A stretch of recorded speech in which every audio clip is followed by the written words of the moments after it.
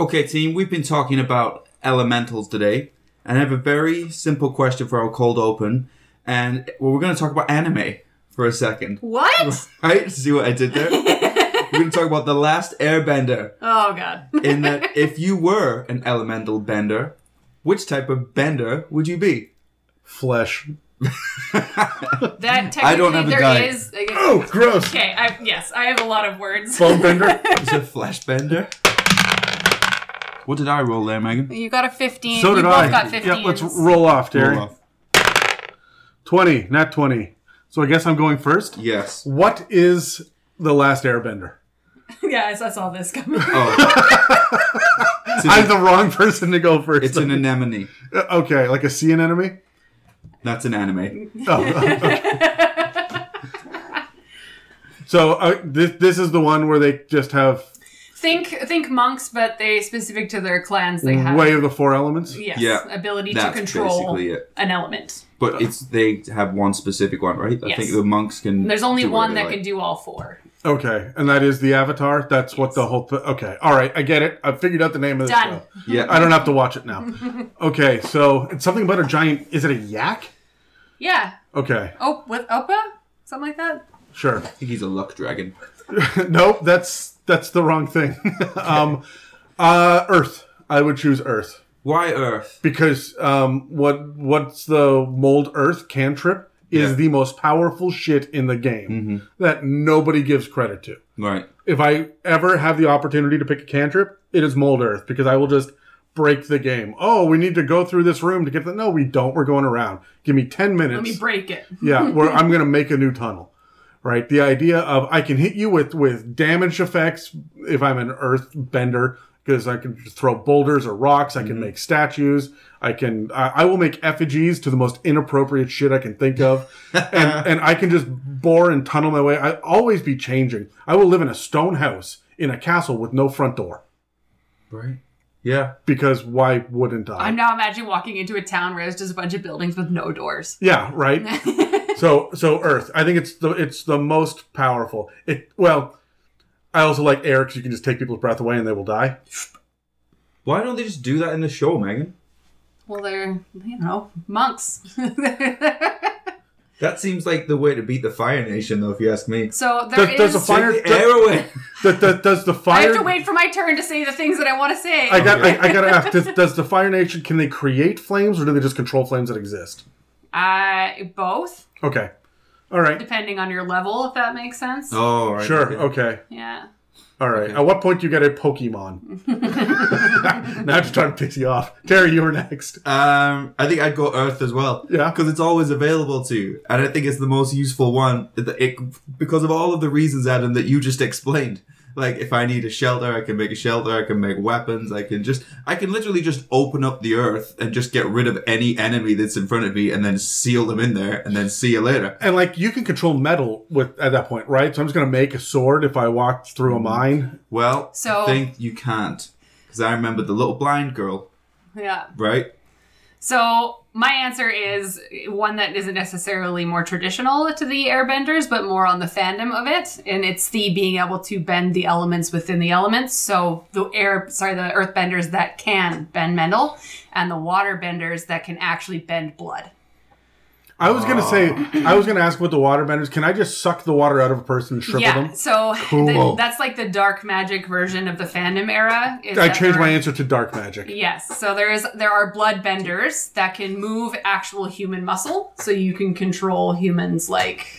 That is about the most evil thing that I can think of. Yeah, so That when is you worse guys, than as killing soon as you people. said airbender and you're like, what would you have? Like, bloodbender! But it doesn't actually exist. But Okay. No. it's like in the fandom era of So- it, and it's like talked about, but... So how much water does there need to... Like, because the human body's mostly water, but you can't just control it anyway as a waterbender. No. Well, It is an anime for children, I will remind you both. it shouldn't be, should it really? I feel like a bloodbender never needs Viagra. Oh, baby. More dick jokes. Well, that would be how I would die, because I'd just keep trying to bend more blood into it. No, we can get more. We can't get any more in there. Welcome to the It's a Mimic podcast with your DMs, Adam, Terry, and Megan. Welcome to another episode of the It's a Mimic podcast, the roundtable Dungeons and Dragons discussion where you never know what you're going to get. I am DM Terry, and with me is Megan and Adam, and today we're talking about elementals.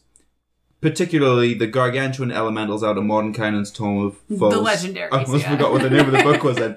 Mordenkainen's Tome of Monsters, Xanathars. Now, Are you guys...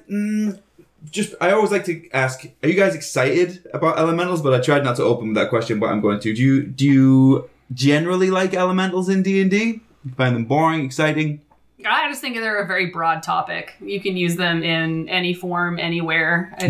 What, you find them to be like a lazy type of enemy, or no? That's not what you're saying? I wouldn't use the term lazy. I would just say it's an easy pick if you're running out of creativity to throw an elemental at someone. Because there's always going to be a reason or rhyme behind throwing an elemental at somebody, so it's an easy choice. I always feel bad for elementals because I feel like everyone's just binding them all of the time. You are bound to this room to do this one thing. You over there are going to be bound to this ship so we can fly faster. Yeah. You over there are going to... And, like, I wish elementals had the ability to just not be bound to shit. It seems like an easy answer for a lot of stuff in D&D. Yeah. Especially in Eberron. It's an easy magic answer for It something. definitely is. And I think that's just purely... It's the same, like, whole thing of, like, Star Trek, right? Somehow they've managed to do this. It's Science. Because where things are so fantastical and magic. Well, we have a deflector dish on the front of the ship. Just put a tachyon pulse through it. We're going to be fine. Whatever mumbo jumbo you need. You just said a lot of words I don't understand. Somehow they managed to avoid the tachyon pulse. We need to somehow make them do it. We have to make it a tachyon field. All right, And that's D&D. When it's so magically based, we don't know the answers, right? Because we made it up, so we just have to keep making other things up. So they get bound to everything because we made it up. That's the reason why.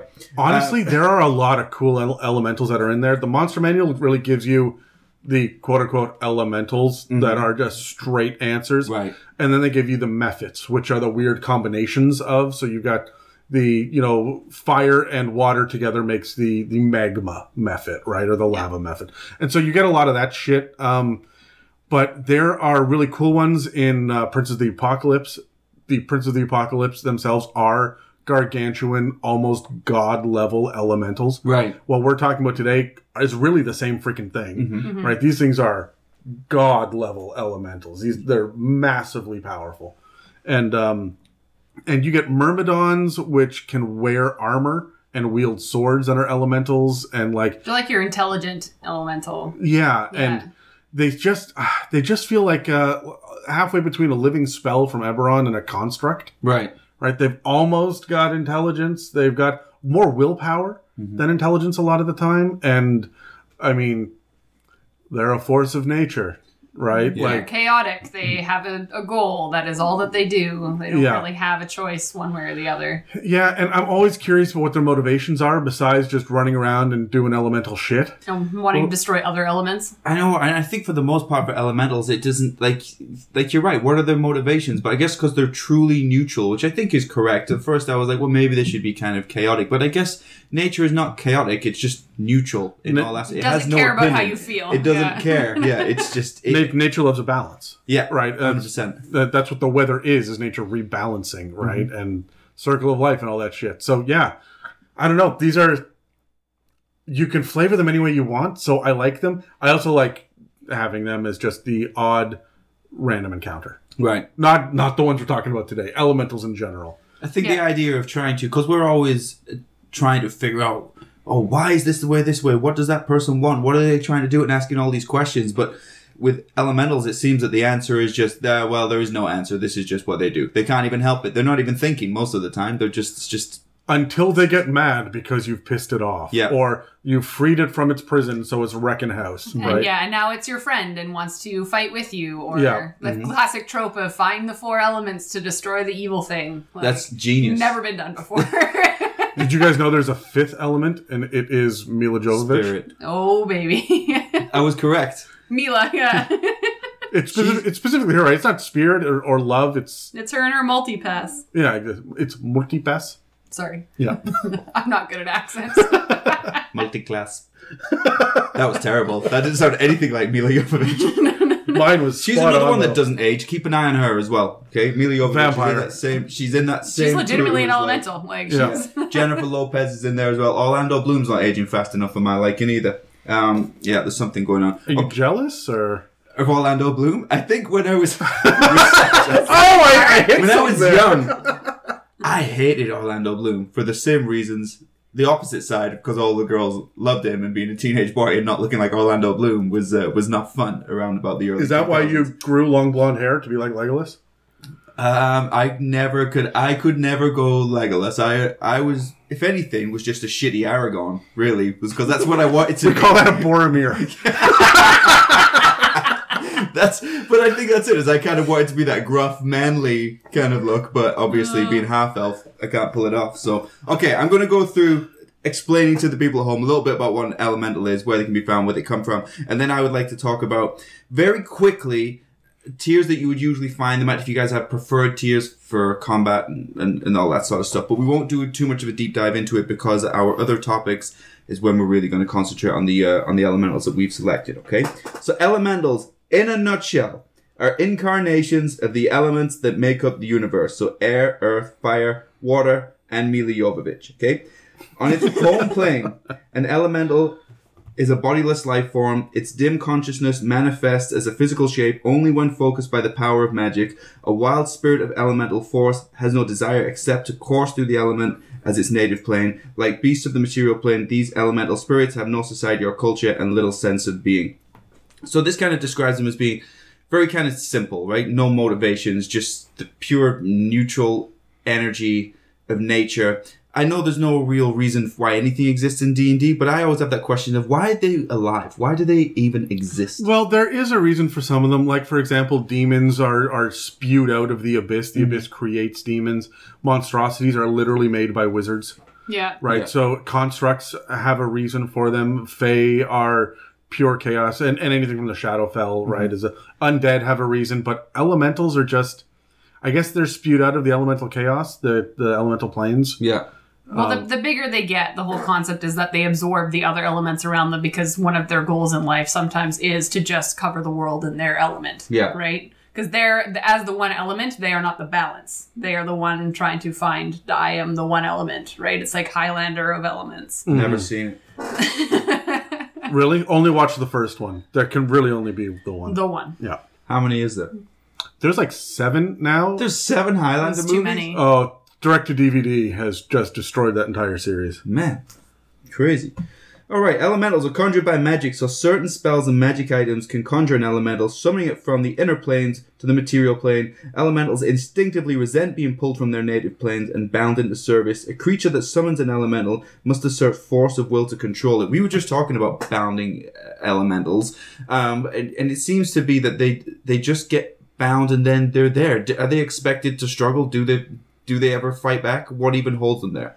I would assume that a lot of campaigns can be built around the aspect of a bound elemental, like losing control of a bound elemental, Like right? a particularly big one? Yeah, like, or it just grew to the point where you couldn't control it anymore. You lose control of it. Now you need this party to destroy this elemental to get rid of the threat. But then in my mind, I'm thinking they would probably just conjure up another younger one to continue doing what they needed to do. Right. Right? What tiers do you think you're going to find them at most often? Well, that's the great thing is that a lot of them exist in tier 1 and tier 2, like a lot of them, and then you get your big epic level tier. I think the Phoenix is the only thing that's kind of around tier 3. Yeah. Like- it was CR16. Yeah, so it's the beginning of tier 4, but it's not Whereas the other ones are like closer to 20 yeah. when you get to the other legendary ones. Yeah. So I feel like they are going to be your either last tier where they're either teaching a young team a lesson or they are an end game Yeah. Yeah. fight. right? Yeah, as far as combat goes, I like it when higher CR creatures though are involved in like a lower tier game. I still like the presence of being there. I don't always like it that they just suddenly appear because we're now in tier 4. Well, that's what I mean. Like teaching teams a lesson of you are not invincible. Yeah. There are forces in this world that will kill you. Yeah, 100%. Right? Whether it's just a simple storm from the Elder Tempest or something like that. Yeah, I mean, and you're gonna obviously get more fire than anything else because outside of the Mephits and the Elementals and these big epic ones, you get things like fire snakes and some of the weirds from Ravnica and whatnot. A lot of the Azur is another one, which is essentially a fire dwarf, Yeah. right? Like there's a lot of fire elemental stuff in existence. There's not a lot of stat blocks for fire or for elemental creatures in 5th edition. Yeah. I feel like it's almost something that you just add. I need fire goblins. Yeah. And the Magmans aren't cutting it, and the Mephits aren't cutting it, so... Yeah, I like the idea of creatures being bound to elements anywhere. I talked a few months ago on the podcast about the idea of like dragons that are like go through whatever they need to do to become like tempest dragons or volcanic dragons. I like the idea of the elements being bound into other creatures, and I think if you want to homebrew some monsters, that's a pretty safe way to go. Yeah, just give them an elemental attack or an elemental. Instead of doing slashing, they punch you with their fist, and you take, I don't know, thunder damage for air and force damage for earth. Like it's pretty straightforward, right? Yeah. Okay, well, we'll jump to a commercial in just a second, and then we can start to explore our own selections for the Elder Elementals. But just on Elementals in general, do you guys have any just final thoughts that you just want to be known before we move on? Elementals are, to me, they're not even henchmen. Mm-hmm. They're just something to add variety to a dungeon. Right. It's like, do you know what I mean by that? They're not henchmen because nobody intended them to be there, is how I imagine. Yes. Or like, oh fuck, there's a water elemental here. They're like the little force spirits that don't actually belong to anybody, but will be dicks and steal your equipment just to be funny. Like, those are the things that I imagine when I think of elementals. Yeah, even if they're guards for a sacred area, they're usually just like, if you can break the binding, then they will float away. Yeah. Right? So the only other time that I ever think about using an elemental is as you've killed the big bad evil guy, but he has released the Elder Tempest, and that's your actual big boss. Because it was bound? Yeah. Yeah, right? Bound. We usually use a Tarask for that kind of shit, but I think you could do that with the Elder Elementals. Yeah. 100%. All right, team. We'll jump to a commercial, and we'll be back after this short break. Hello Internet, it's Terry here. I'm listening to the special series on Eberron that Dave is running, and it's completely fantastic. I like how he's doing a deep dive on all the crazy unique parts of the world, and he's really giving a tour of all the weird places and strange mentalities in the high adventure steampunk setting. What I like about steampunk is it's as though we've gone back to the Industrial Revolution, the Victorian period, but it's like in the real world we've discovered things in a different order. So now we have this high fantasy, incredible, fantastical look at the world, but some things seem so mundane, so it's like the world has been twisted into a strange and unique order. If steampunk and dinosaurs and pulp adventures interest you, but you know nothing about Eberron, or even if you're looking to start a campaign there, check out the series on iTunes, Spotify and more, and don't forget to set up your subscriptions and auto downloads. Okay, back to the show. Welcome back. So coming back onto topic 2, let's roll to see who gets to explore their monster first. Hold on, by explore your we're covering that. I had a nat 20 13. And then it rolled onto a 2. What do I have? You guys 4. See your numbers okay? Yeah. Yeah. You just need glasses. I think you need glasses, bud. Okay. Once I've driven back halfway across the lower mainland, I'll explore that. Excellent. So Megan's first then, and you're second, Terry. Okay. Yeah. Megan, you get to go first. Cool. Tell everybody at home what you have, and I'm excited about this one because it reminds me of Final Fantasy. I was going to say, every single high fantasy trope on the planet has a Leviathan somewhere. So yes, I am talking about the Leviathan today.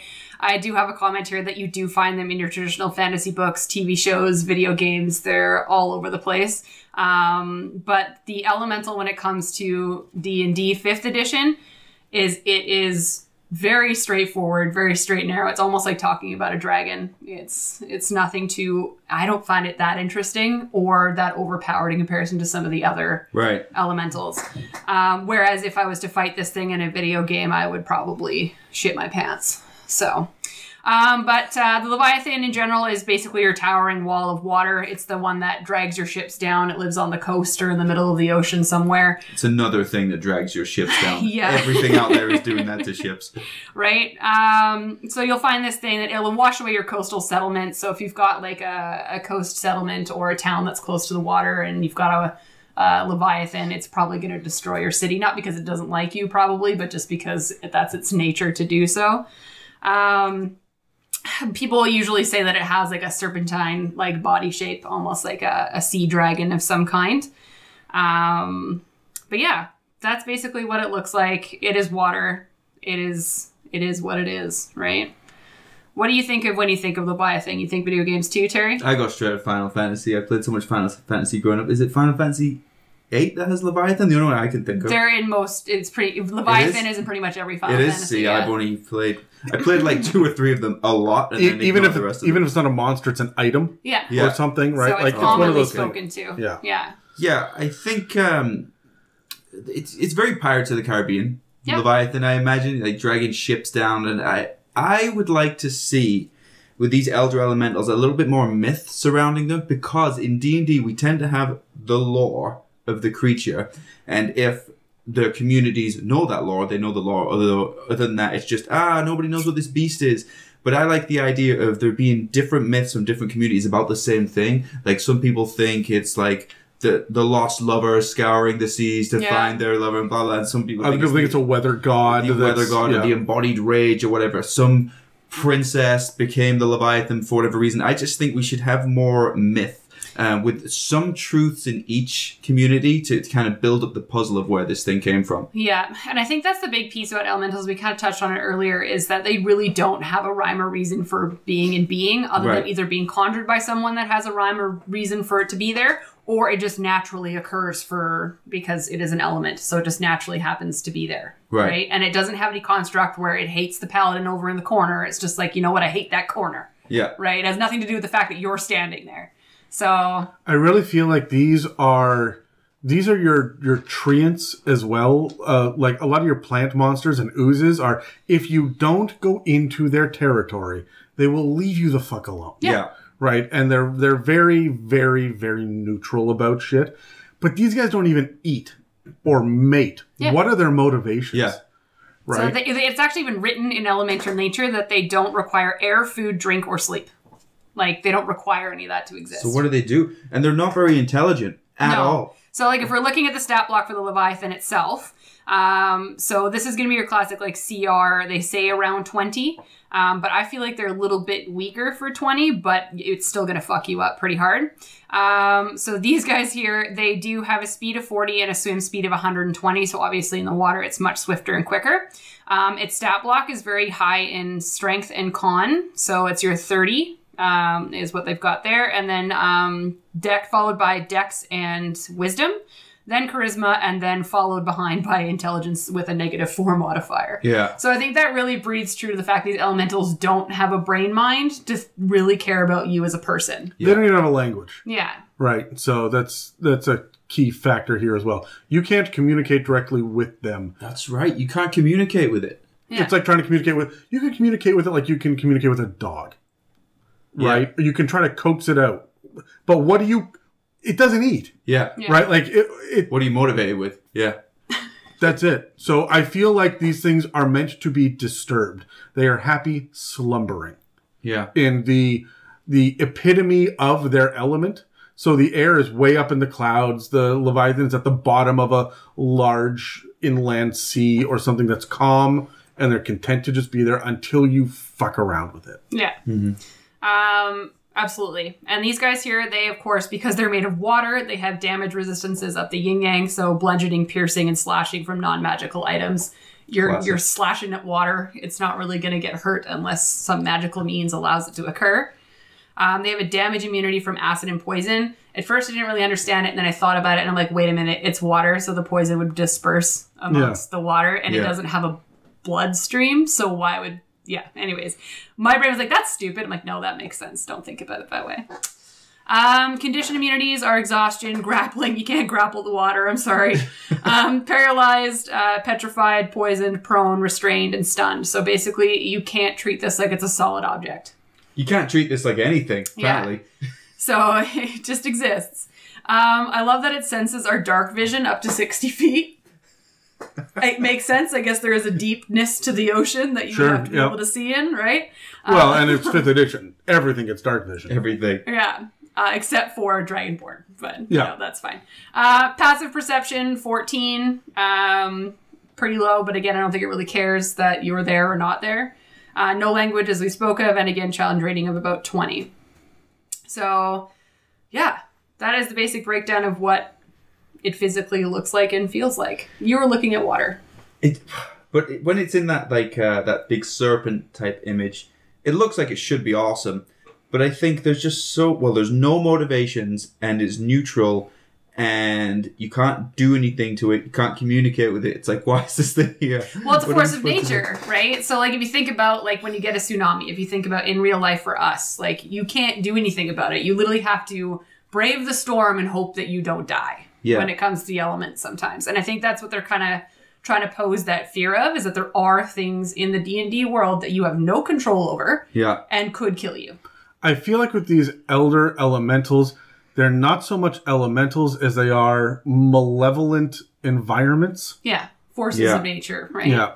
Absolutely. It's like an environment that's going to react to you. And I think that's where the 2 intelligence comes from. Like, it will react to what you do to it. Yeah. So it needs a little bit of intelligence, I guess. Yeah, and I do like that even, like, their abilities for fighting, I'm going to put that in air quotations, because they're not really fighting you, they're just existing in your plane, aren't really, like, specific to attacking one person, I find. It is very much area of effect. Yeah, we're here damage. to just swipe at everything in the region, and it feels like a get the fuck out. Yeah, right?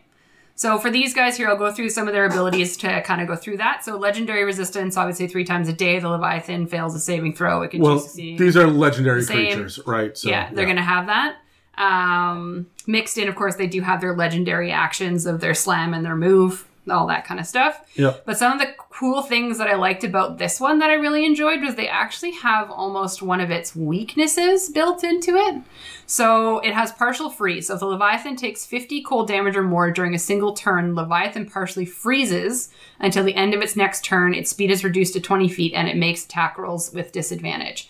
So it actually has almost like a weakness built in. with its crazy amount of hit points, Yeah. it's like on average 328 hit points. Still 50 cold damage.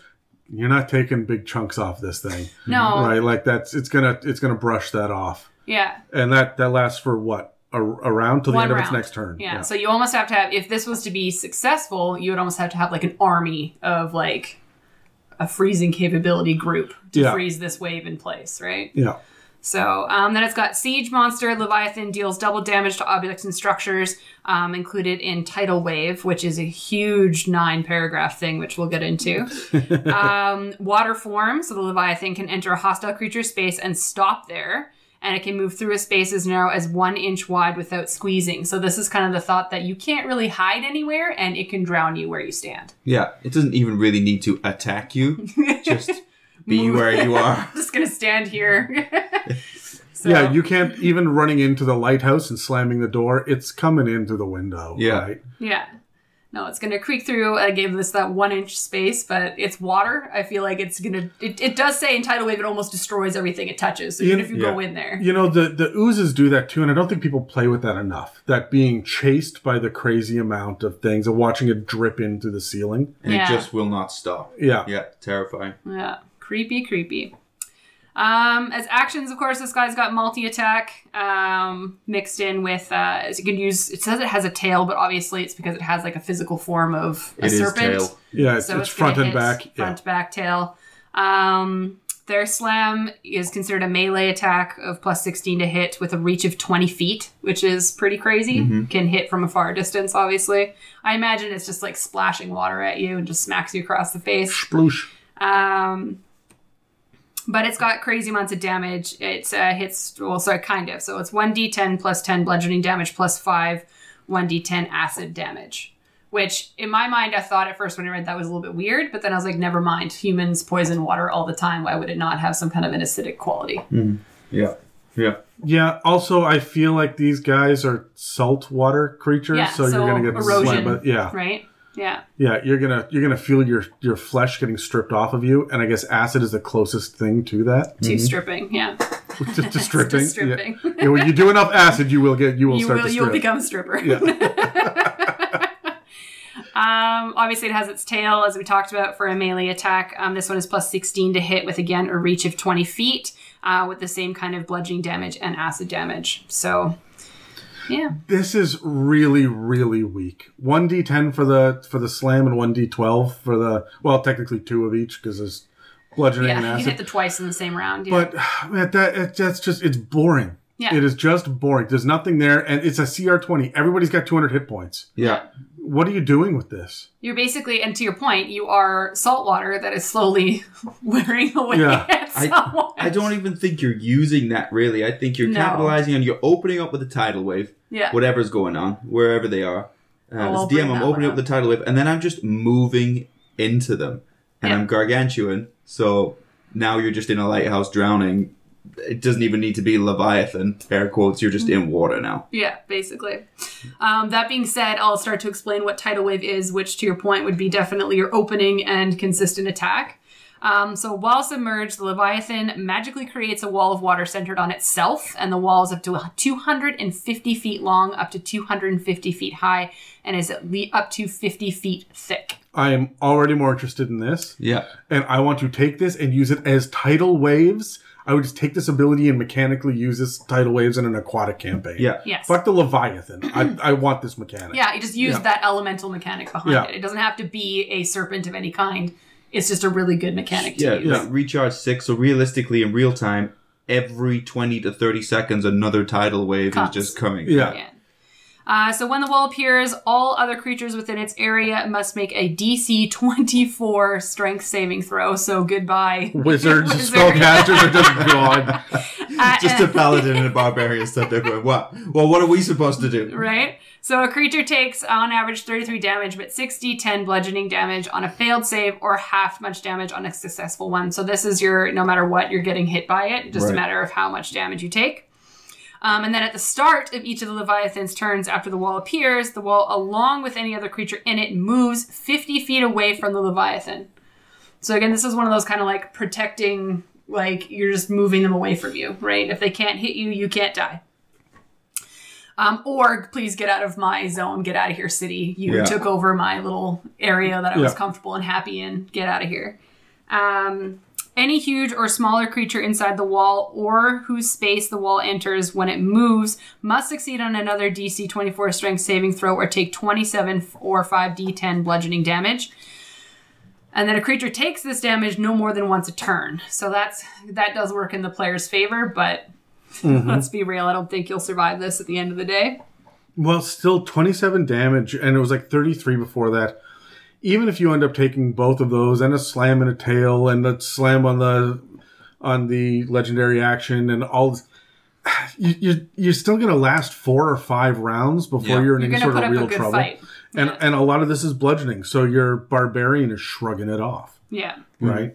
it's very true. I'm also more thinking of this as in like if it wants to destroy a city, it's going to destroy it. Like Yeah, well, mundane. especially with the siege monster, and I think Yeah. you're going to hit that in a sec here too, right? Yeah, You do I crazy will. damage, yeah. So at the end of each turn, the wall moves. The wall's height is reduced by 50 feet. So if you imagine what a wave does. Yeah. And the damage creatures take from the wall on subsequent rounds is reduced by 1d10. So it gets less damagey as Right. it goes. But it keeps going nonetheless, though. It does keep going, and when the wall reaches 0 feet in height, the effect ends. So it takes a while to get it to 0, right? A creature caught in the wall can move by swimming because of the force of the wave, although the creature must make a successful 24 strength or athletics check to swim at all during that turn. So in order to swim within this tidal wave, you do have to roll to be able to do so, which I think is very fair. It's not you just have your swim speed because you're submerged in water. You are in a tidal wave. Yeah. You can't just swim willy-nilly. So like your random sea elf, should someone choose to do that, won't necessarily have that option, right? It's a lot to think about, isn't it, really? Like, mechanics-wise, how to play it correctly. You know, if you're on a pirate ship and this was happening. Yeah. It's, And here's the other thing too is it's 250 feet tall up to, right? It moves 50 feet around. So the first round is 250 feet. So that's round 1. And then it's 200 at round 2, 150 round 3. Where you can see where I'm going with this. Yeah. When it hits 0, that's 6 rounds it's gone by. This thing recharges on a 6. yeah. But in theory, you can hit with, on the next round, you can hit with another one of these. So this is goes. just wall of water. But me as a DM, trying to track this starts to become complicated. I almost need to put rulers down on my battle map Yeah. And then I move the ruler to here's where it is now, and here's where it is now. And, Yeah. and you can imagine. And also, depending on the proximity that you are to the Leviathan when it does this, right? Yeah. If it's because it's centered on it, if it creates the tidal wave here, well, does your ship go up here and then you ride the top of it, or I suppose if you're further away, it's going to collect and you get drawn in and then pushed away. I don't think I know enough about how waves work to make this work. I don't know enough to dispute what you're saying, so... Yeah. Terry, you and I will go sit in the bathtub later, and I'll explain some things to you.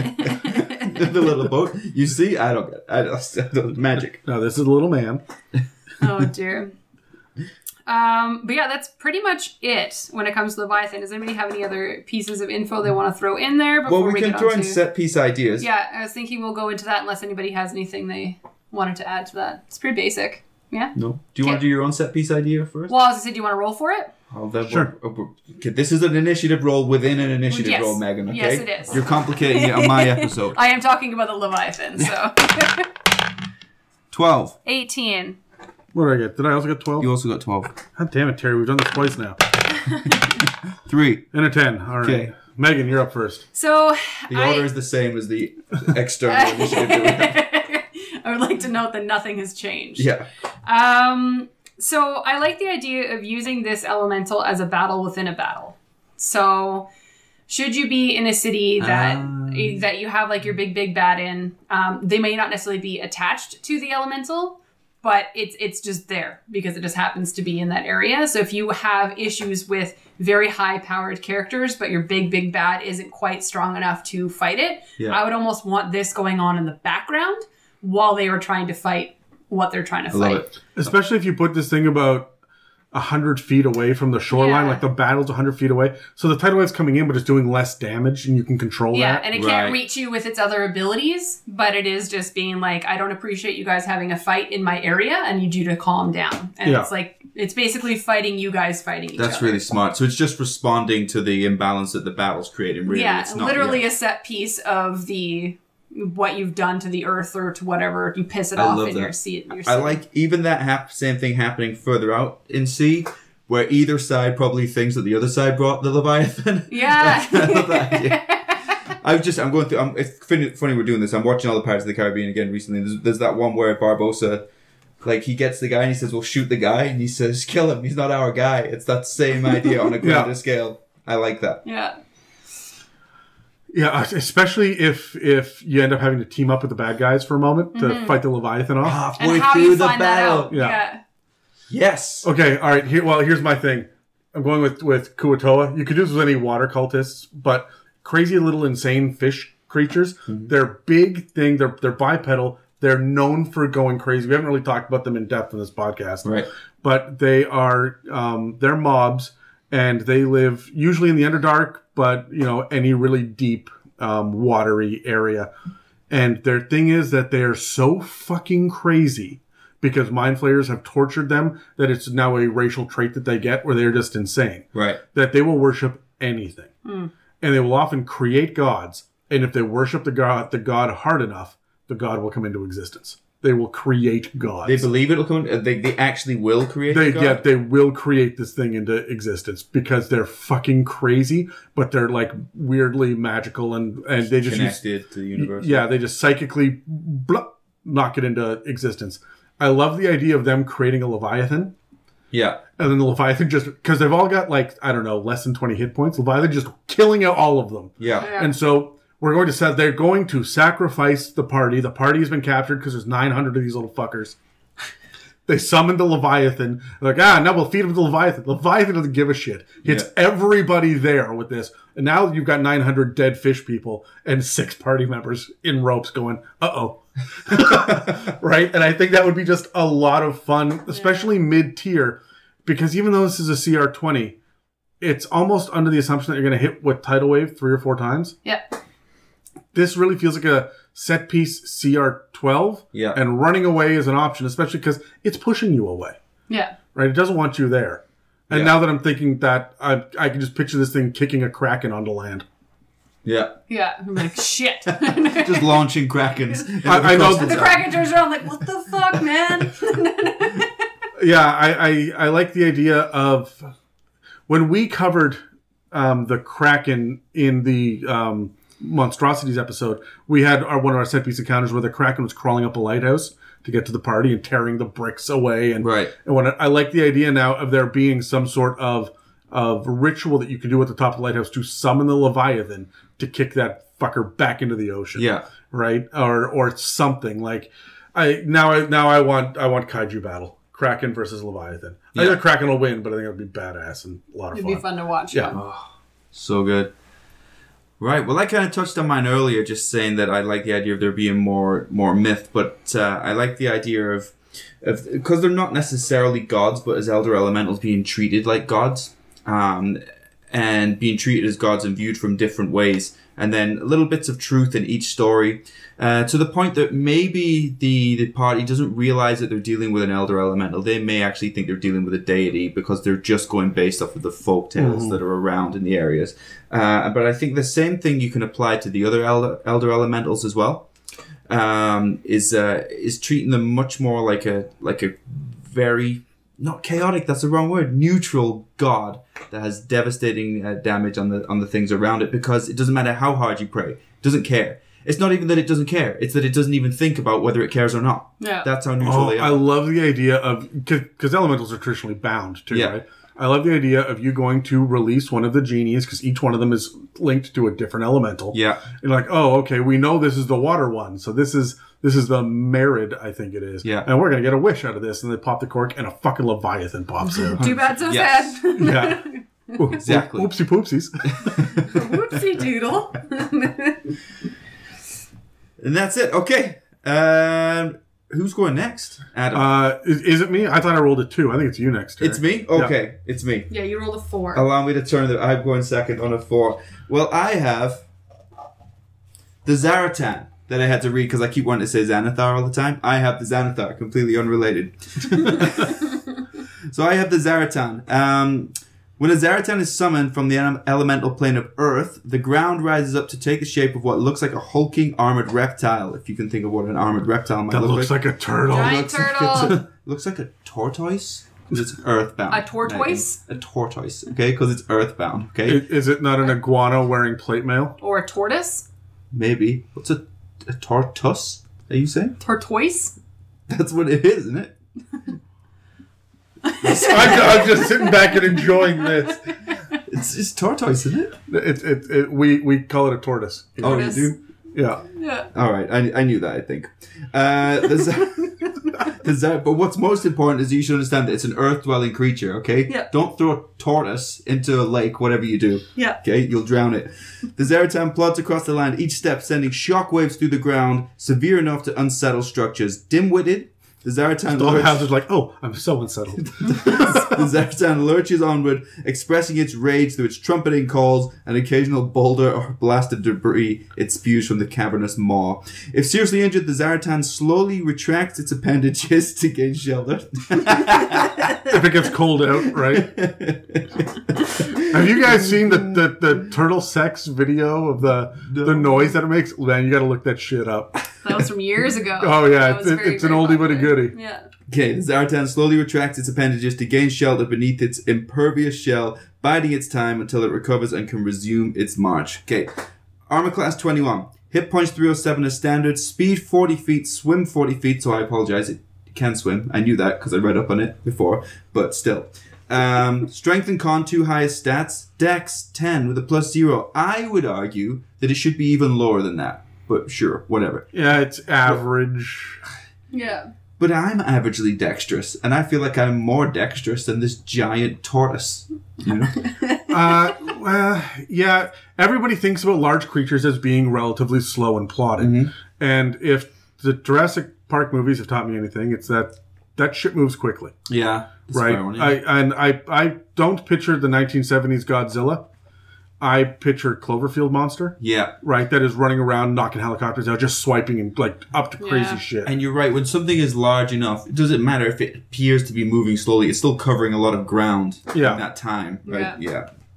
You're right. Thinking Colossus type thing. Yeah. Yeah. Wisdom 21, Charisma 18, Intelligence 2. So vulnerable to thunder damage though.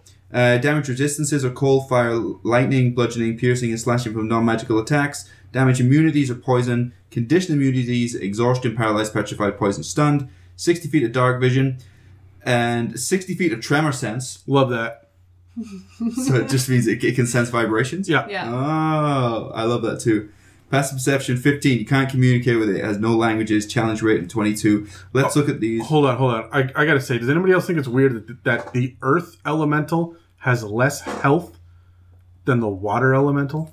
The water elemental has more hit points.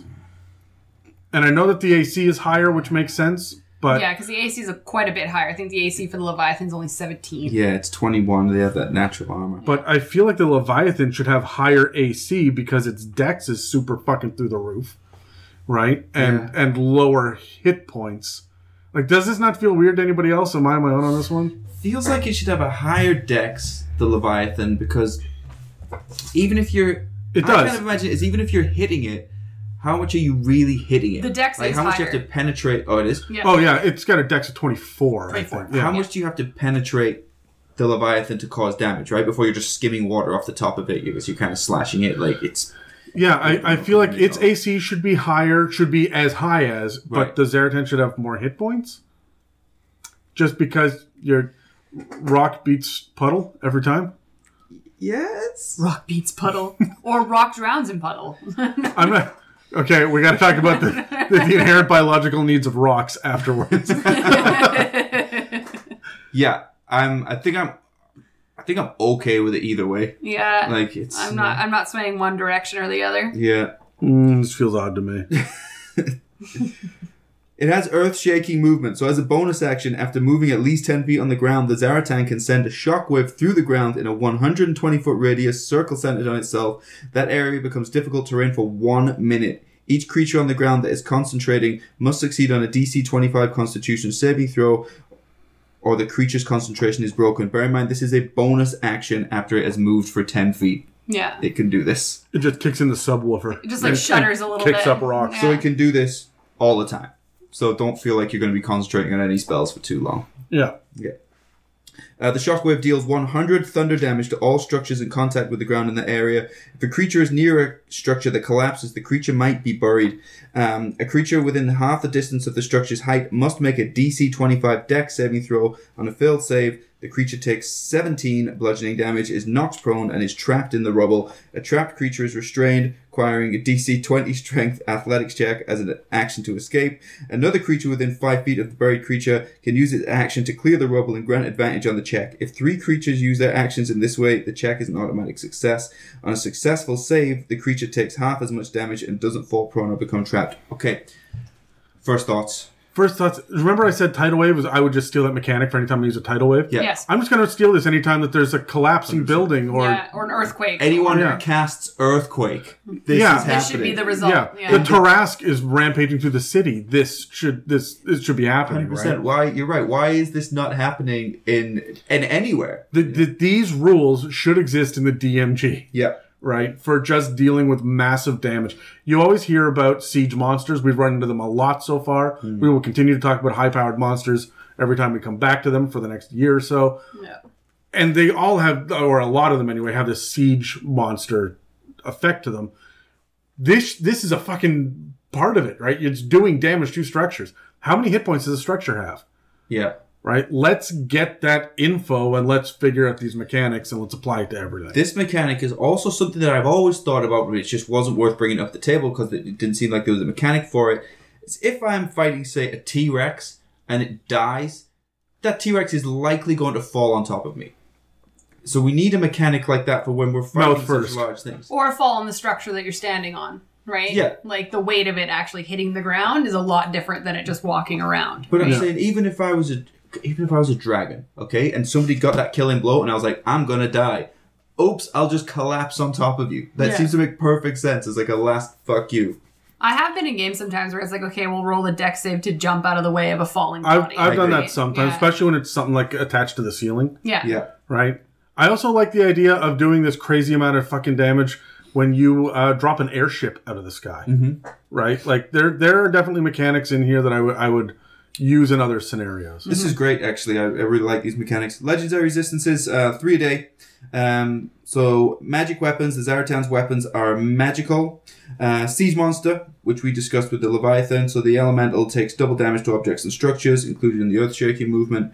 As its actions, it has a multi-attack with bite, stomp. Stomp, if you're not familiar with, I'll let you know, is plus 17 to hit. Has a reach of 20 feet. If you get hit, 26 is standard damage, bludgeoning. It can also spit rocks, plus 17 to hit. Range 120 feet to 240. One target, 31 standard bludgeoning damage for that. Just spits rocks at you, sure. Or if you don't want to spit rocks as a breath weapon, it can spew debris, which is different. Smaller rocks. Yeah. Many smaller rocks. Many small rocks and license plates and children. I don't know. Small Volvo. Yes, Yeah. Volvo, because you can't break those fucking things. So, the Zaratan exhales rocky debris in a 90-foot cube. Each creature in the area must make a DC 25 dex save. Creature takes 33 standard bludgeoning damage on a failed save, or half as much on a successful one. A creature that fails the save by 5 or more is knocked prone. This thing is knocking you prone and pinning you down from all angles every turn. You also skip the fact that that bite is essentially the same as Stomp, but it's 4d8 plus 10 damage. That's right, it is higher Right. damage, 48, that's right. So, compared to the 1d10 plus 1d10, I'm just imagining like getting slapped by some water and then getting a rock to your face. Like okay, that's fair, but still, also, have you guys ever been hit by a fucking wave? oh yes. That shit hurts, Yeah. right? You go stand in front of a fire hydrant, I will open it up. That is like getting hit in the I chest. got my with first concussion from the water. Really? How many concussions have you had? I've had Was 3. it frozen? No, I was wakeboarding and Oh, I hit the water. Yeah. That's scary. Yeah. It's like hitting concrete. I gotta ask. Everyone's wondering, what were the other two? Huh? What were the other two concussions? Both were in cheerleading. Yeah, okay. Yeah. I see it. That's just fighting in the locker room with other cheerleaders. Yes, absolutely. Yeah, We fight This is each not other on what a I regular thought. I basis. didn't think it would be wakeboarding and cheerleading. For those of you who don't know, Megan is a highly advanced karate practitioner. practitioner. Yeah. Kicking and punching is a common part of her day. But no. But no. Cheerleading. That must mean you're really good, though, if you're not getting hit. No. All right, okay. Let's talk about some legendary actions, because I quite like these ones. Stomp. The Zaratan makes 1 stomp attack. Sure. Or it can move. But for the cost of 2 actions, it can retract. So the Zaratan retracts into its shell until it takes the emerge action, which I'll talk about. It has resistance to all damage, and it is restrained. The next time it takes a legendary action, it must take its revitalize or emerge action. I'll finish these 3, and then we can talk about them as a threesome. Revitalize. The Zaratan can use this option only if it is retracted into its shell. It gains 52 or 5d20 hit points. The next time it takes a legendary action, it must take its emerge action. And finally, the emerge action. The Zaratan emerges from its shell and uses Spit Rock. It can use this option only if it is retracted in its shell. Did you guys follow that okay? Yeah. Yeah. You did? Okay. So for 2 actions, it can retreat into its shell. Yeah. Then on the next time it uses, which is the next turn, because it takes 2 of the 3 legendary So actions. it's going to be the next round. Next, yeah. so next round, it can either heal 5d20, which sounds like a lot, but you're gonna roll, Yeah. well, a 1, a 3, a 7, a 5. Your and a- average- And at this tier, you're probably fighting things that are hitting you for more damage than Yeah. Yeah. what You're you're averaging bringing back. 52. Yeah. Yeah, and then you can emerge and use Spit Rock, which that's kind of powerful, actually.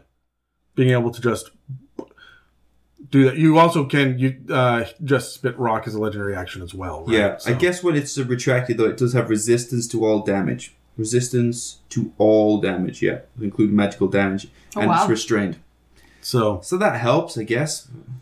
yeah, It's basically just retreating into to save itself, right? yeah, and honestly, I feel like I could sit there and just revitalize until I heal all the way back up to full. Yeah.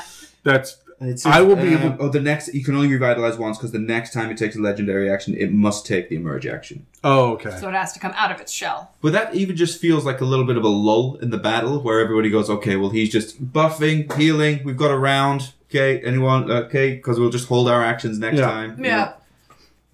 Yeah, I don't know. I really like this. I wish that the Leviathan had the options that this has. Yeah. Right. There's so much flavor to this based on the fact that it is a turtle. Yeah. Why did we not get flavors based on the fact that it's a dragon? Yeah. for the Leviathan. The Or most just- Leviathan got was I can hit you with my tail, which is a wave, right? Yeah. But that's it. There's no like bite or claw or I anything. feel like you could do a breath weapon with Leviathan as well. well, like if a water stream. yeah. well, they give the dragon turtle a steam breath weapon, Yeah. right? So maybe you don't have access to the heat, but you can hit them with essentially the same thing. A geyser. What would Yeah. that be? Water or cold damage? Or I guess acid. They're leaning into the acid They're putting anyway. the acid in there, Yeah, so Bludgeoning in an acid. But no, I Bludgeoning agree. in I an feel acid. like this one has more flavor text to its actual form as Yeah. opposed to the Leviathan. I feel like what a Leviathan is meant to do is fuck up your ship. Yes. Yeah. You're not really fighting this thing in underground caverns or in like coastal I just imagined region. a tiny pond Leviathan just kicking a storm in this tiny pond. Just a puddle of ice. yeah. Hilarious. Water snake. Yeah. I like the fact that the Zaratan, it's actually like hundreds of feet across. And sometimes there's small settlements on there Yeah. before it starts to move. I Well, like the idea. when we did Terry, you weren't on the monk episode. I don't know why I need to tell you that. You know that.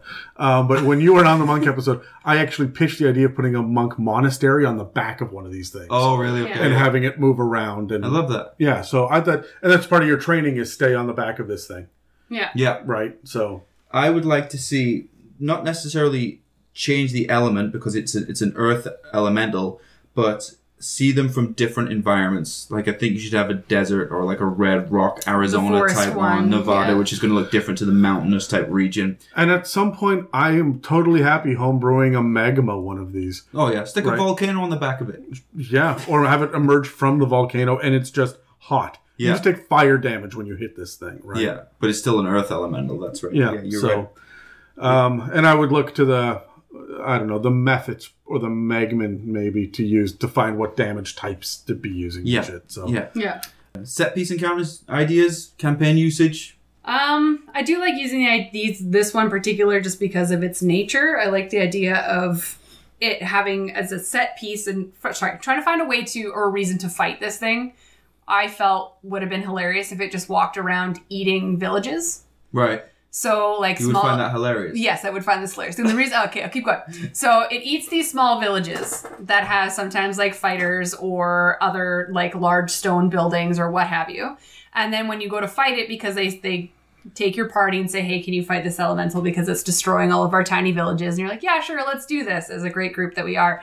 And then when it spews rocks at you, you're actually getting spewed with like the swords, the daggers, the stones of buildings, like the crosses from churches, Wagon wheels. wagon wheels.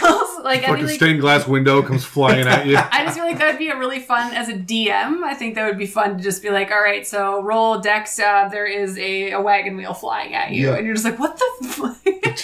I just think it'd Yeah, be a lot giant of There's fun. like Dragons barrels forward. and shit. Like Yeah, horse corpses. Roll Yeah. a dex save. There are 6,000 gold coins coming your way. It's just eating the bank. but that too, like at the end of it, once you kill it, you might find like treasure and stuff like that because it's been eating and absorbing the land around it, which would contain other like. And maybe that's the reason to fight it, because you go to the ancient lost city of MacGuffin And he and ate he's it.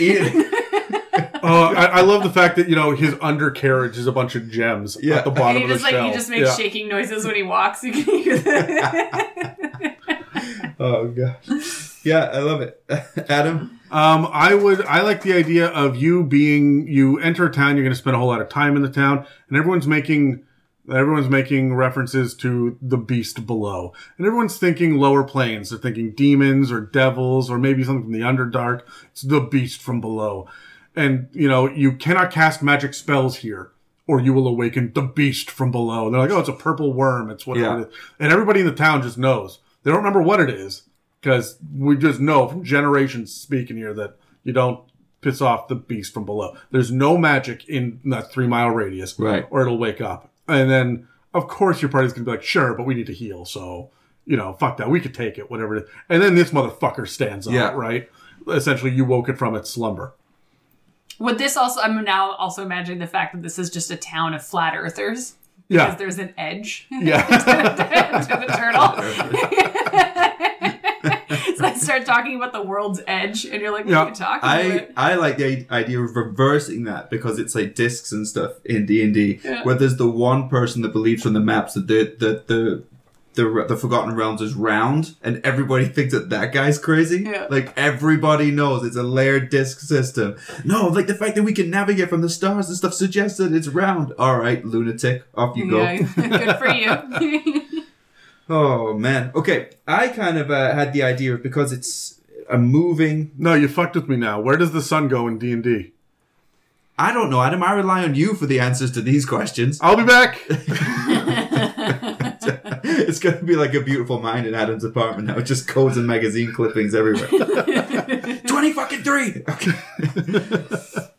I like the idea of using it as a wandering base. There's like shield. Is how I imagine this for the heroes or the enemy or wherever to, but it's moving randomly. You don't have a control over it, but that's your point, that you go do your mission, and then for some way that you can track it and you return to it. You have like a teleportation circle and whatever. Yeah, however you're going to do it, but you don't really have control over where it's going. This thing may be migrating north, which is incredibly inconvenient to you because now it's going into the icy, frigid temperatures, but that's where all your shit is, and you keep it there because it's hard to track and it's very safe most of the time. Until the dry season, or until it insists on moving to the monsoon continent, so it's unpredictable where it's going. It just goes off its own instinct, but it's hard for the enemy to track you. Or if it's flipped around and it's something that you're trying to track, you don't know why this thing is moving all the time. I've inspired now to make like a significant portion of this earth elemental, like iron. Right. Is iron the right steel? Maybe like there's something in it. It's got some sort of magnetic, and all your compasses just point towards it, and it keeps moving. There you go. Yeah. So you keep getting lost. Oh yeah. Man, I don't know. I just imagined your party like leaving the base and going on its adventure, and then you see it heading north, and you're going on. And all of a sudden, you turn to your friend like, "Did we bring the horses in before we left?" And now you darn well know that you're not going to have any horses when you get back to your base. Yeah, I love it. For some reason, it does find some sort of attraction to just one party member that it just wants to follow all the time. Not now. We're in negotiations. Okay, excellent. Okay, team. Well, if there's nothing else on Zartan, we can cut to a short break. We'll do a shout out and we'll be right back. Hey everybody, this is Coffee Bitch Dave chiming in here for a minute. I haven't been able to get out and see the guys lately because we've been recording remotely. I've been feeling kind of out of place. I haven't been able to get the coffee for everybody. It's been bothering me, so I've turned inside and really gone to the internet to see new things and keep my mind occupied while I sit at home and worry about not delivering coffee to Dan and Adam, Terry, or the other two. And during my travels, I've landed on this wonderful site called Reddit that I don't think we talk about very often. There is, which you guys may not know, an It's a Mimic subreddit. But that's not what I'm talking about right now. What I want to talk about is some of the ones that I've found that have been really good. For instance, one of the favorite subreddits that I've found is D&D Green Text, because there's a lot of great ideas in it, okay? But at the same time, there are some terrible people out there. And it's wonderful to just sit and read, nothing fancy, and feel better about myself. These people are weird, sometimes in a good way. So, again, I just want to give them a shout out. Thanks, D&D Green Text. You've made this just a little bit easier and a little bit weirder. And we're back. Adam, it's your Elder Elemental.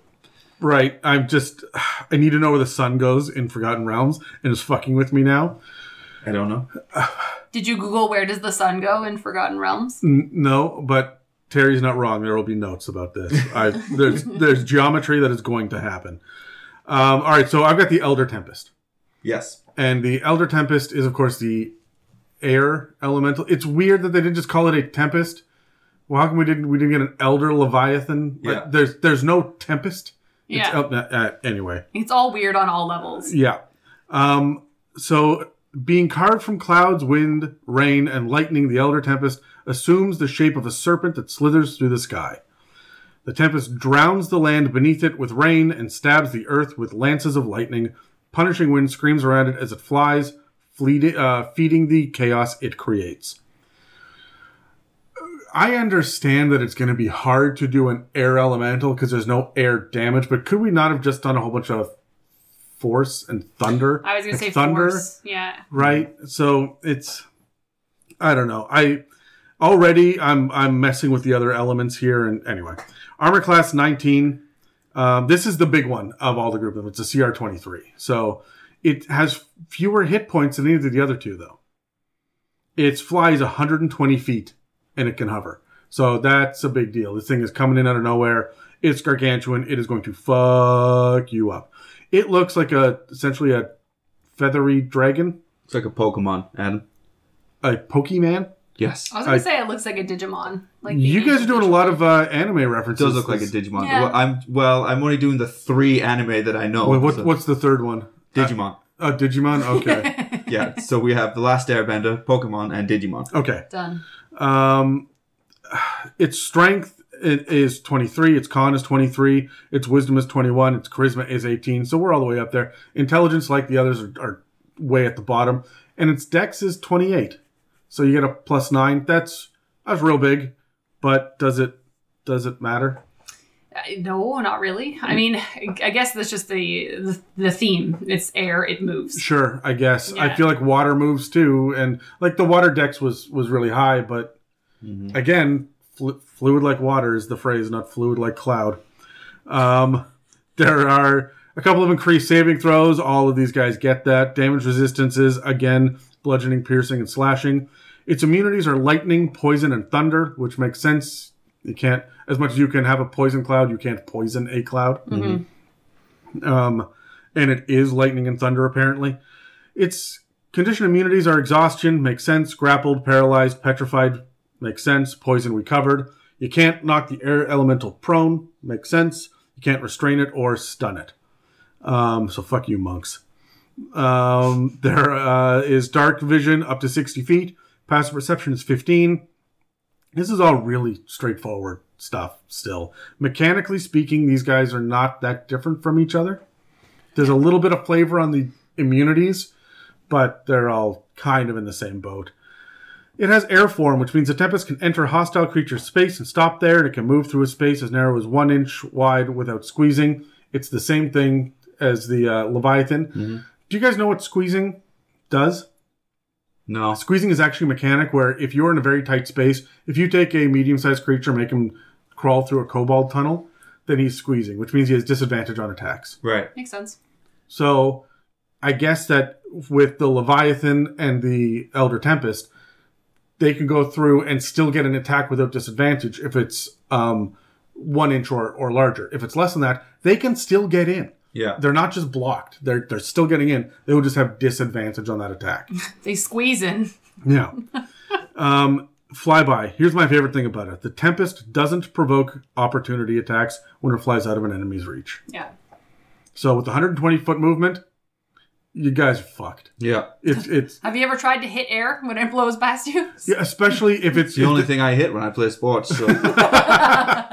if there are 2 open windows, this thing's going to come in, beat up everybody, and fuck off again.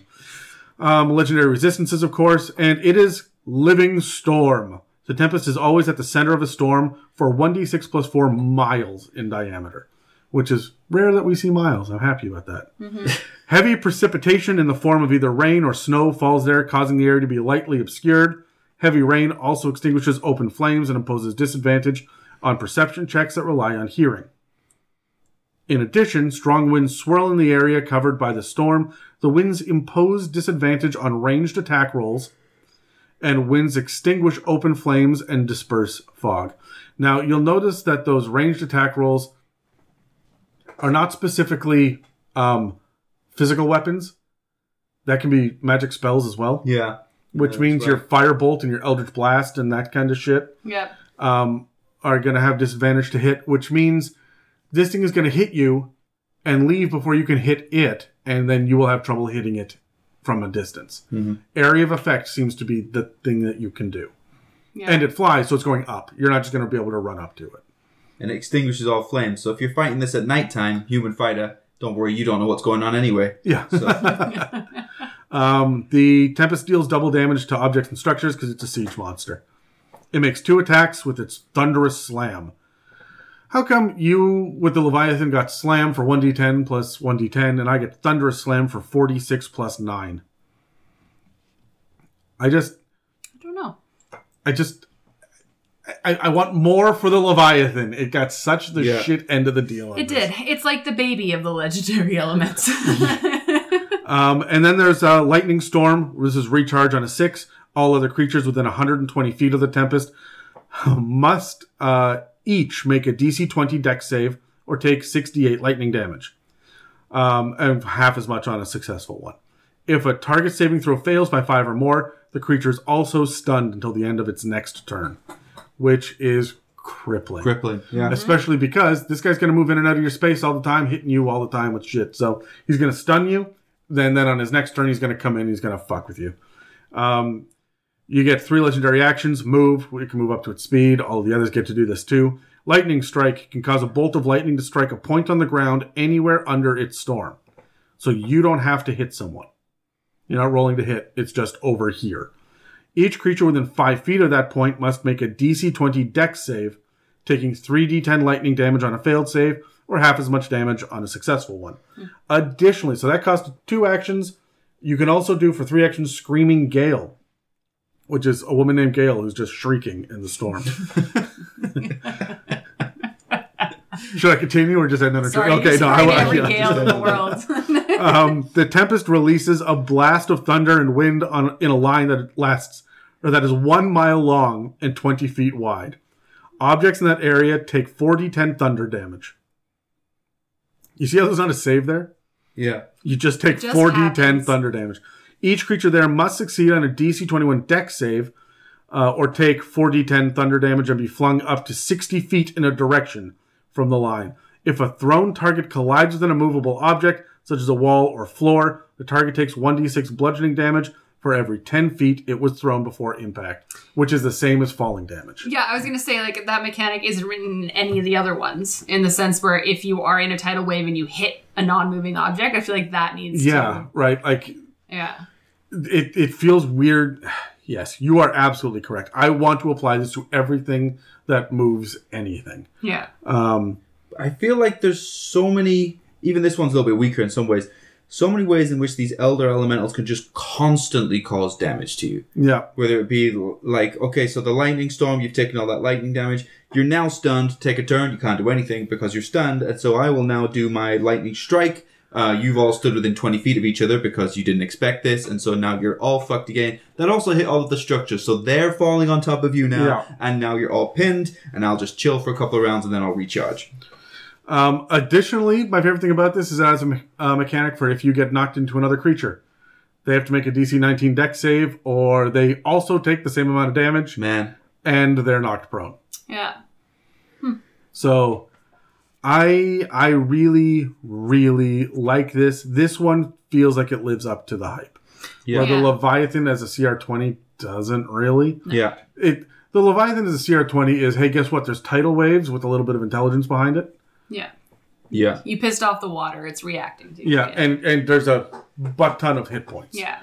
Right? Do you guys have a set piece for this? I do. Let me scroll down to it here. Well, this is one of the ones that I would want to see. When I read this one, I wanted to see this one fighting another elemental. Like the other ones, I didn't really see them clashing as much in my mind as I was reading them. But when I read this one, I want to see the fight between Leviathan and the Elder Tempest. I want to see the fight of what it would be like to be on the back of the... I guess I'm going to say it wrong, the Zartan. And then all of a sudden, the Elder Tempest starts a storm on top of this turtle that now starts to retaliate, right? Like, this is the one that I want to see fight things, right? And so I would use that almost as a background set piece of this elemental will fuck with other elementals. Mm-hmm. Yeah. Yeah, I also feel like this one's probably the most malevolent, and it's always raging. The other ones I feel sleep. Yeah. This one doesn't because it's in the middle of a storm all of the time. Mm-hmm. Yeah, this is your emo, angry, 24/7. Yeah. I hate life. I'm playing rock music in my headset all the time. I can't. This is Dan at 17 years old. Yeah, that's what we're saying. So, no, my big set piece for this is going to be, again, the subversion. Everyone's expecting a Leviathan because there's whirlpools out there in the ocean and all. But it's this guy creating storms and shit, right? Yeah. So... my set piece encounter, and I suppose you could do it with any of them, but really I'd like it with this one, is for a homebrew Wild Magic Sorcerer, Wild Magic table. And just put this on it somewhere. Maybe a smaller version of this, but yeah. But even, something along these lines. And just leave it there, knowing that you'll be prepared for how you're going to adjust the story arc for if and when it comes up, whether it comes up at level 3 or level 18. I mean, wouldn't that be fantastic if you're planning your final battle or whatever, and you go in and do your thing as a wild magic sorcerer, roll your wand, have to roll on the table, and then this fucking thing appears as well. Because I just like a bit of chaos in the games, but as long as you're prepared Just a little bit, as the DM to handle it, what an amazing story arc. Okay, here's a big side quest of side quests. The wild magic within you has unleashed this. Or going the other way of, can we use this as a patron for a warlock? I really want... Look, the warlock subclasses are bizarre and weak. I hate the fact that there are only 3 pacts and that the patrons are 5 intelligent creatures and a fucking sword. Yeah. And who's picking Undying? Yeah. Right? And Celestial is not getting the love that it wants. You only ever hear about Archfey and Great Old One. Right? So, like, there needs to be more options. I love the idea of the elemental patron. Yeah. Except... I think you're siphoning power off of it. It's not granting it to you. Yeah, that's correct. Yeah, you're right. Surely, like a Tempest Cleric.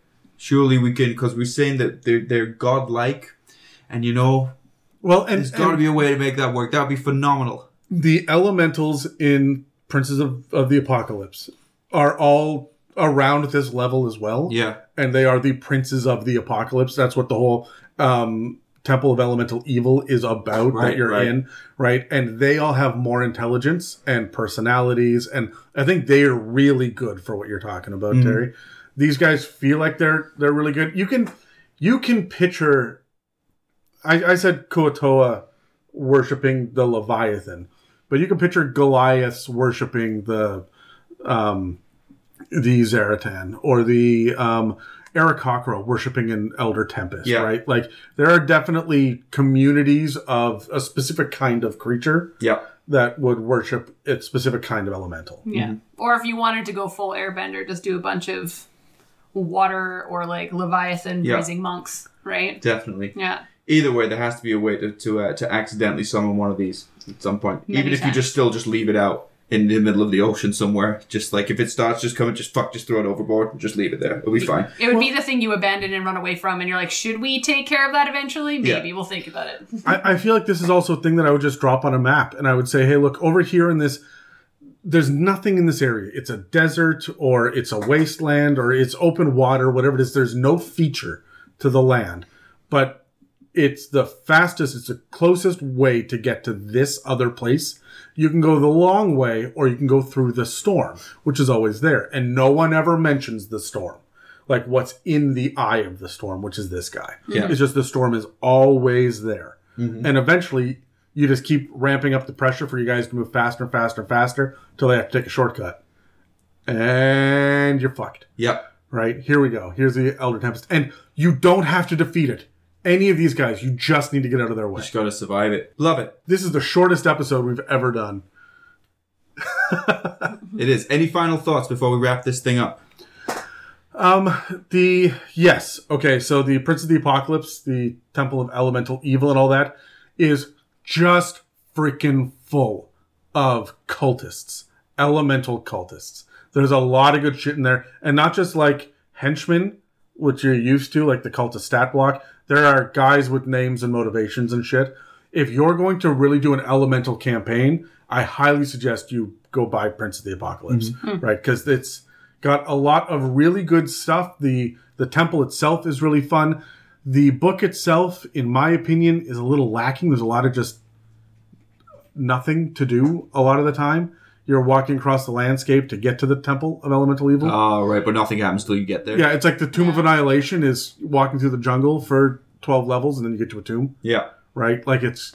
You follow me on that? Mm. It's Curse of Strahd is you wandering around Barovia and Strahd goes from a distance every once in a while until you fight him at the end. Yeah. Right? Yeah. Like, that's very much how the D&D Dungeon of the Mad Mage. There's another one, right? Yes, the Mad Mage is at the end of it. We all know that. Here we go. Rise of Tiamat. Guess what happens? Right? But there is a lot of really cool stuff as far as the cults and the worshipping and and other smaller, weirder elementals as well are in there. So Yeah.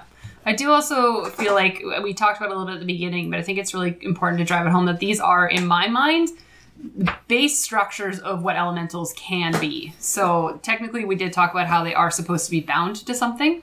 So just because the Leviathan is not necessarily strong on its own, bind it to a Goliath or bind it to something stronger so that it has those aspects that you're looking for to be more of a threat, right?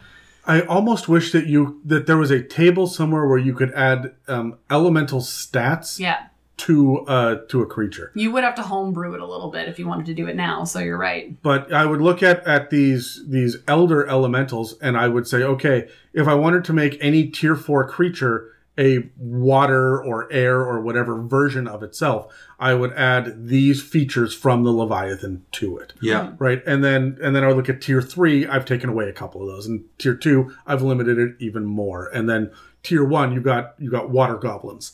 Right. And so they've still got the ability to move through the 1-inch space or whatever, but they're goblins. Yeah. How about, you guys just sparked my imagination there. The NPC that gets in some way touched by the elements or bound or has an elemental bound to it and then just keeps advancing it like Lucy style, just 40%, 50%, 60% until just eventually becoming Leviathan. Yeah, itself. Yeah, I like that. That's a good end game for a character. Especially if you're attached to that character from the start, right? And you can see it and you kind of know where it's going. And man, eventually we're going to have to fight this thing. Eventually we're going to have to fight this person. You're talking a Tempest cleric or a Way of the Four Elements monk, or like you're going to have to flavor it that direction. Yeah.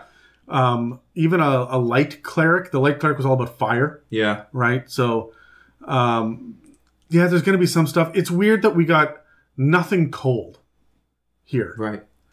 I really thought that between Leviathan and Elder Tempest, who can do snow, we didn't get any cold damage anywhere. Yeah. Does that not feel weird to anyone else? Yeah, that does feel weird.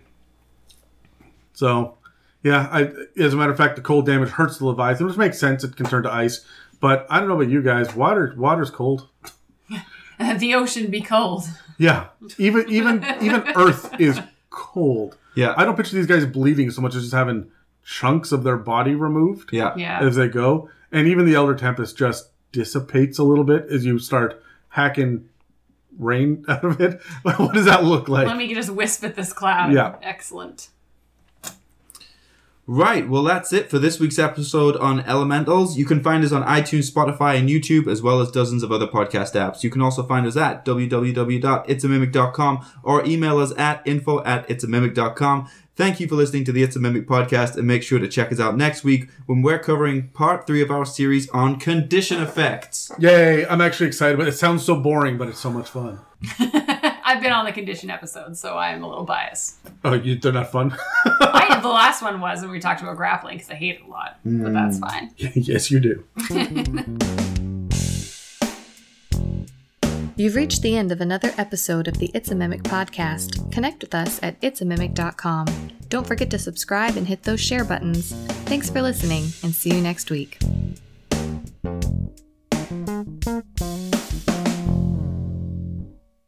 Phoenix! The place Arizona. or the bird? Arizona. Yeah. Speaking of birds, that's where all Canadians migrate to in the winter months. And so that ties in. It doesn't even tie in. No. It doesn't even tie in. Welcome to another round of Terry Facts. Okay, let's talk about the Phoenix. Releasing a phoenix from the inner planes creates an explosion of fire that spreads across the sky. An enormous fiery bird forms in the center of the flames and smoke, an elder elemental possessed by a need to burn everything to ash. The phoenix rarely stays in one place for long as it strives to transform the world into an inferno. And it's neutral, because I don't think it doesn't have opinions on whether that's right or wrong. That's just what it does. It can't help it. That's just, like fire can't help but burn more things as it touches it. Yeah, look, a cactus pricks you. Yeah. It's not evil. It just, don't fuck with the cactus. Well, now I'm just imagining a bunch of evil cacti. I'd just be like, heh. As a matter of fact, if you go listen to the Underdark episode, Dan goes off about cactus people in that one. Oh, no. And that's actually a D&D thing. Not in 5th Ed, we don't have stats for them, but that's a D&D thing. Dan also believes in cactus people in real life and is determined to find one. So, I kind of, sometimes, with movies and things like that, you assume a phoenix is going to be good aligned. But I guess it's not, really. It's just instinctual. We don't live in the Harry Potter universe. No? The Harry Potter. Harry Potter. Every 15 episodes, give or take. Yes, let's bring it up. Exactly. The entirety of Canada and the US is going, Harry Potter? My favorite thing in the world is Terry's fucking North American accent. With your fucking 3 vowels that you have here. And I don't know why we all sound like this. Because that's how you talk. Yeah. You guys want to get tacos? First of all, is not a vowel. They're tacos, okay? Yikes. Or if you spell it with an O, they're tacos, okay? So either we're having tacos or tacos, there's not But whatever. I want to know what a taco is. I feel like you get a taco out of a food truck. Yeah. I'll just have the nachos, please. Nachos. Nachos. Does it burn like a phoenix? Armor class 18. Standard hit points at 175. That's 10d10 plus 70 Megan. Their speed is 20 feet, yet their fly speed is 120 feet. Strength 19, Dex 26, Con 25, Int 2. I also expected them to be more intelligent than that. But They're They're just fire. Wisdom 21, Charisma 18. Saving throws, Wisdom plus 10, Charisma plus 9. Damage resistances, all the ones you already know. Bludgeoning, piercing, slashing, anything from a barbarian. Damage immunities are fire and poison. Condition immunities, exhaustion, grappled. They can't be grappled. Paralyzed, Isn't petrified. it weird that there's nothing but radiance with this one? Right. Like, don't you think it should be resistant or immune to light? It's a fucking Firebird. Yeah. Oh, weird. So you're... I also don't feel like you should be able to blind it, in a way. But, Yeah. Well, whatever. Senses, dark vision 60 feet, passive perception 15, no languages. I have a question about why it needs dark vision. Why? It's fire. Sorry. I thought you hadn't asked the question yet. No. I got a question about it. Why does it... It's got a thing... generates its own light. It's got a thing called illumination. Like it just thinks it has dark vision, but really it's just flame.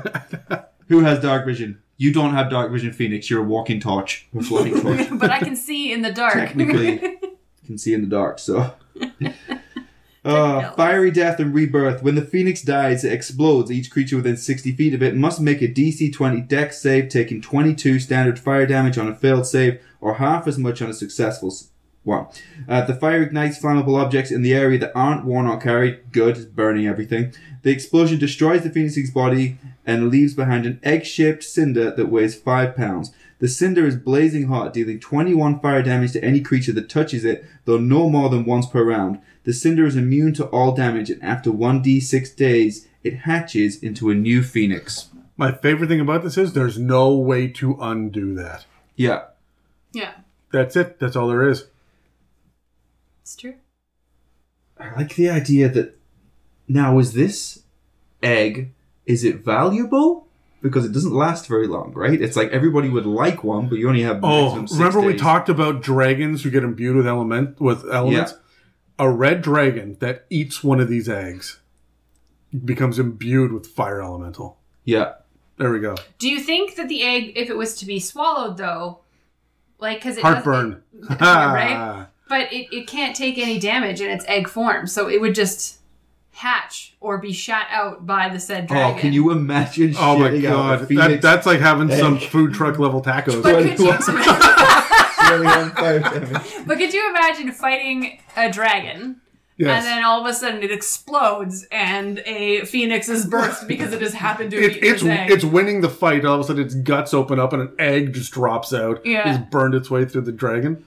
Oh, God. God, okay.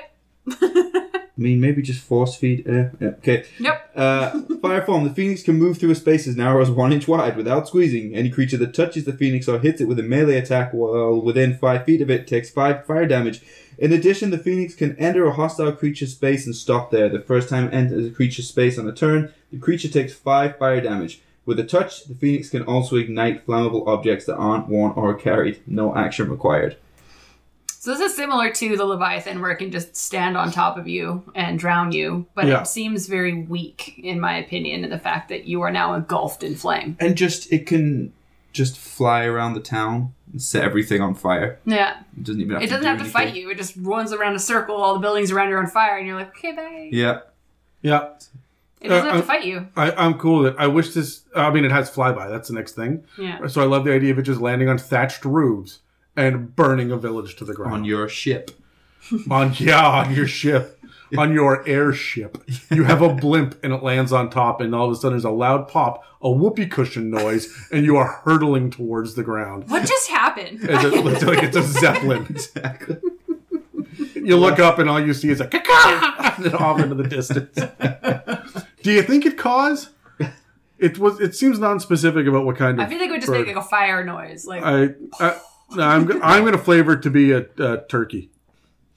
make gobbling noises? It makes gobble noises. Gobble gobble. Yeah, Man. the flame that gobbles the world. Burninator. And they're gargantuan as well. They're massive. Yeah. Yep.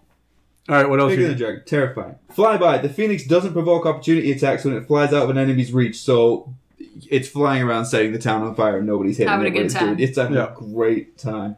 Illumination. The Phoenix sheds bright light in a 60-foot radius. That's as far as its dark vision. Yeah. And then dim light for another 30 feet. Like, what the fuck is the point of the dark? You know what? I'm mad now. Wizards. That's a real. Usually I don't nitpick on these things, but that's fucking ridiculous that you give it dark vision when it's never in the dark. It took you months to give the Triton dark vision underwater, and they've done that now They have good. with Theros coming out. But for fuck's sakes, guys, like, Oh my goodness. Legendary resistance 3-day. So if it fails a saving throw, it can choose to succeed instead. Siege monster, so the Phoenix deals double damage to objects and structures. For its multi-attack, it has its beak attack. It's a plus 13 to hit, reach of 15 feet.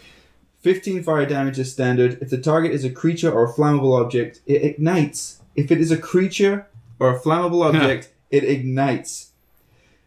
Until the creature takes an action to douse the flames, it takes 5 fire damage at the start of each of its turn. This is brilliant. Fiery Talons, plus 13 to hit, reach 15 feet. I can't speak. One target. Hits 17 points of fire damage on a hit. so okay. We got the Leviathan that does the tidal wave mechanic. We've got the Zaratan that drops buildings and does earthquakes. We've got the Elder Tempest, which is lightning strikes and hurricanes. And now we have this, which is when you're on fire, this is what should happen to you. 1d10 until you take an action to put your shit out. This should be mechanics in the DMG. I'm so annoyed that It should be. It they're should buried in here. I just don't like. Well, in fact, let me save this comment till after I've done the legendary actions. Okay, so the legendary actions, it has peck, so it can make one beak attack, can move, or it can do a swoop, which costs 2 actions, which is the Phoenix moves up to its speed and then attacks with its fiery talons. This feels weak for attacks. This is a gargantuan Phoenix, and it either pecks you or hits you with its talons. I'm sorry, because it can swoop in and do the flyby attack, why is this CR16 when the Leviathan, who can't do that, is a CR20? And I think it's because they assume you're on a freaking boat, Yeah. Yeah. right? Which makes everything harder. Granted, it does capsize the ship. Now you're in water and you're fucked, Yeah. right? But it's very dependent upon your environment there. So But what the shit? This feels more powerful than the Leviathan. Well, in that sense it does, but it also feels like you're limited in options. There's no cool flavor stuff. The swoop, where you're just swooping, or you can peck. If I can be honest, I've seen more Phoenix shit than any other Elder Elemental in D&D. Every once in a while, you will run into a DM that just loves adding a Phoenix egg, Right. or a Phoenix feather, Well, it's that or a whatever it is. Constant returning thing, right? Yeah. Like, you can't get rid of them. So once there's a Phoenix in your game, it's there forever. You Yeah. can't. That's so, right. But I mean, like, can you have a wing attack, tail attack? Can you have a little bit of a breath weapon? But I think that's the same thing we spoke to before, where the Leviathan doesn't really have any abilities to its physical form. Whereas everything else seems to have that, except for, but the Phoenix does have a beak. I can't imagine what it would be like to get bitten by a fire beak. No, peck. You get Sorry, pecked, pecked. right? Pecked. Yeah. So Don't big. talk to me about This getting is pecked. our gargantuan pecker. This guy right here, and hot. But if you do, for the CR defense, it is only an 18 armor class, and it only has 175 average hit points. So it is... But the 18 is still higher than the Leviathan. It is, but it has like a quarter of the amount of hit points. Right, and I think that again feels super fucking weak. And why does cold not affect this thing? Yeah. Again, cold has just been forgotten with all of this stuff. I like how the Leviathan had a weakness, like specifically written, because it's elemental, but the other ones don't really have anything written of it is weak to this because of the element that it is. Right, yeah. I would like more elder elementals that are the Mephit types. So you have a gargantuan elder dust elemental and ice elemental. Yeah. And this is more shit that I'm looking for. Yeah. Ash elemental. That sounds badass and cool, and I'm totally all about that shit. Bring Pokemon into the D&D world. Don't. Somebody's going to have that idea. It's already been I'm sure homebrewed. it's there. It's Yeah, homebrewed, yeah. Absolutely. Sure it has. Those fuckers. You're just like irrationally angry. But these are Pokemon, right? Like you can bind them to little balls and shit. And Yeah. Well, I guess you can do whatever you want in D&D, I suppose, so yeah. We live in a fantasy world. You can do whatever you want. I mean, I like it. I just feel like as a DM, I'd be tempted to just add some other cool stuff in there. Yeah, it doesn't feel like there's enough. I want there to, when it flaps its wings, it rains ash down upon the world. Yeah. Like, it needs to be more epic than what it I is. think these guys need regional effects as well, like the dragons. Yes, Yeah. it's weird that they don't have lair Actions, yeah. right? I'd homebrew those. Especially the Elder Tempest, which has a storm for 1d6 plus 4 miles. Yeah. Right? And the Zaratan, which, like, burrows down. The Leviathan feels like it's sleeping at the bottom of the ocean. The Phoenix feels like it's sitting in a volcano. Like, there should be these things that are happening. Yeah. So, I don't know. Do we like these? Like Phoenix in particular? Well, the Elder Elementals overall? Yes. I like them, but I just feel like they are basic bitches. I'm glad they're there, Yes. but they should be better. Yeah. Yeah, and they all feel like they're over CR'd as well. Yes. The Phoenix feels about right. The For Elder, what it is. Yeah, the Elder Tempest, honestly, is a CR 19. I feel like you're, I don't know. It's like you're limited what you can do with them. Like you kind of, as a DM, how many different ways can you play Leviathan? Yeah. Same shit, But I think innit? it would adjust and change by what you bind it to. And I think that's the only place where you can really get overly creative. Well, that and the different environments that you discover them in, right? Yeah. Honestly, I really like the idea of a Leviathan that is in underwater caves, Yeah. right? And so you're in the smaller one. Underdark, or you're Underdark, and this thing is splashing water through tunnels, Yeah. chasing you away, pushing you out of its lair, right? Like that makes more sense. The Underdark again with the Zaratan, like emerging from the ceiling. Oh, shit, yeah. And then it like it lands, thunder, shock wave, everything, and now shit's caving in on you. Yeah. Like these guys are all about their environment. Yeah. That's what it is, and the binding. You're right. Yeah. So Dan, I know you're going to listen to this when you edit it. Please take note that Terry needs more binding. I'll add it to the list. Really, the tab's getting pretty long here, Terry. And a good sturdy table to be bound to. You've already asked for like 4 of those. A random table for Levi. No, never mind. Stop it. Okay.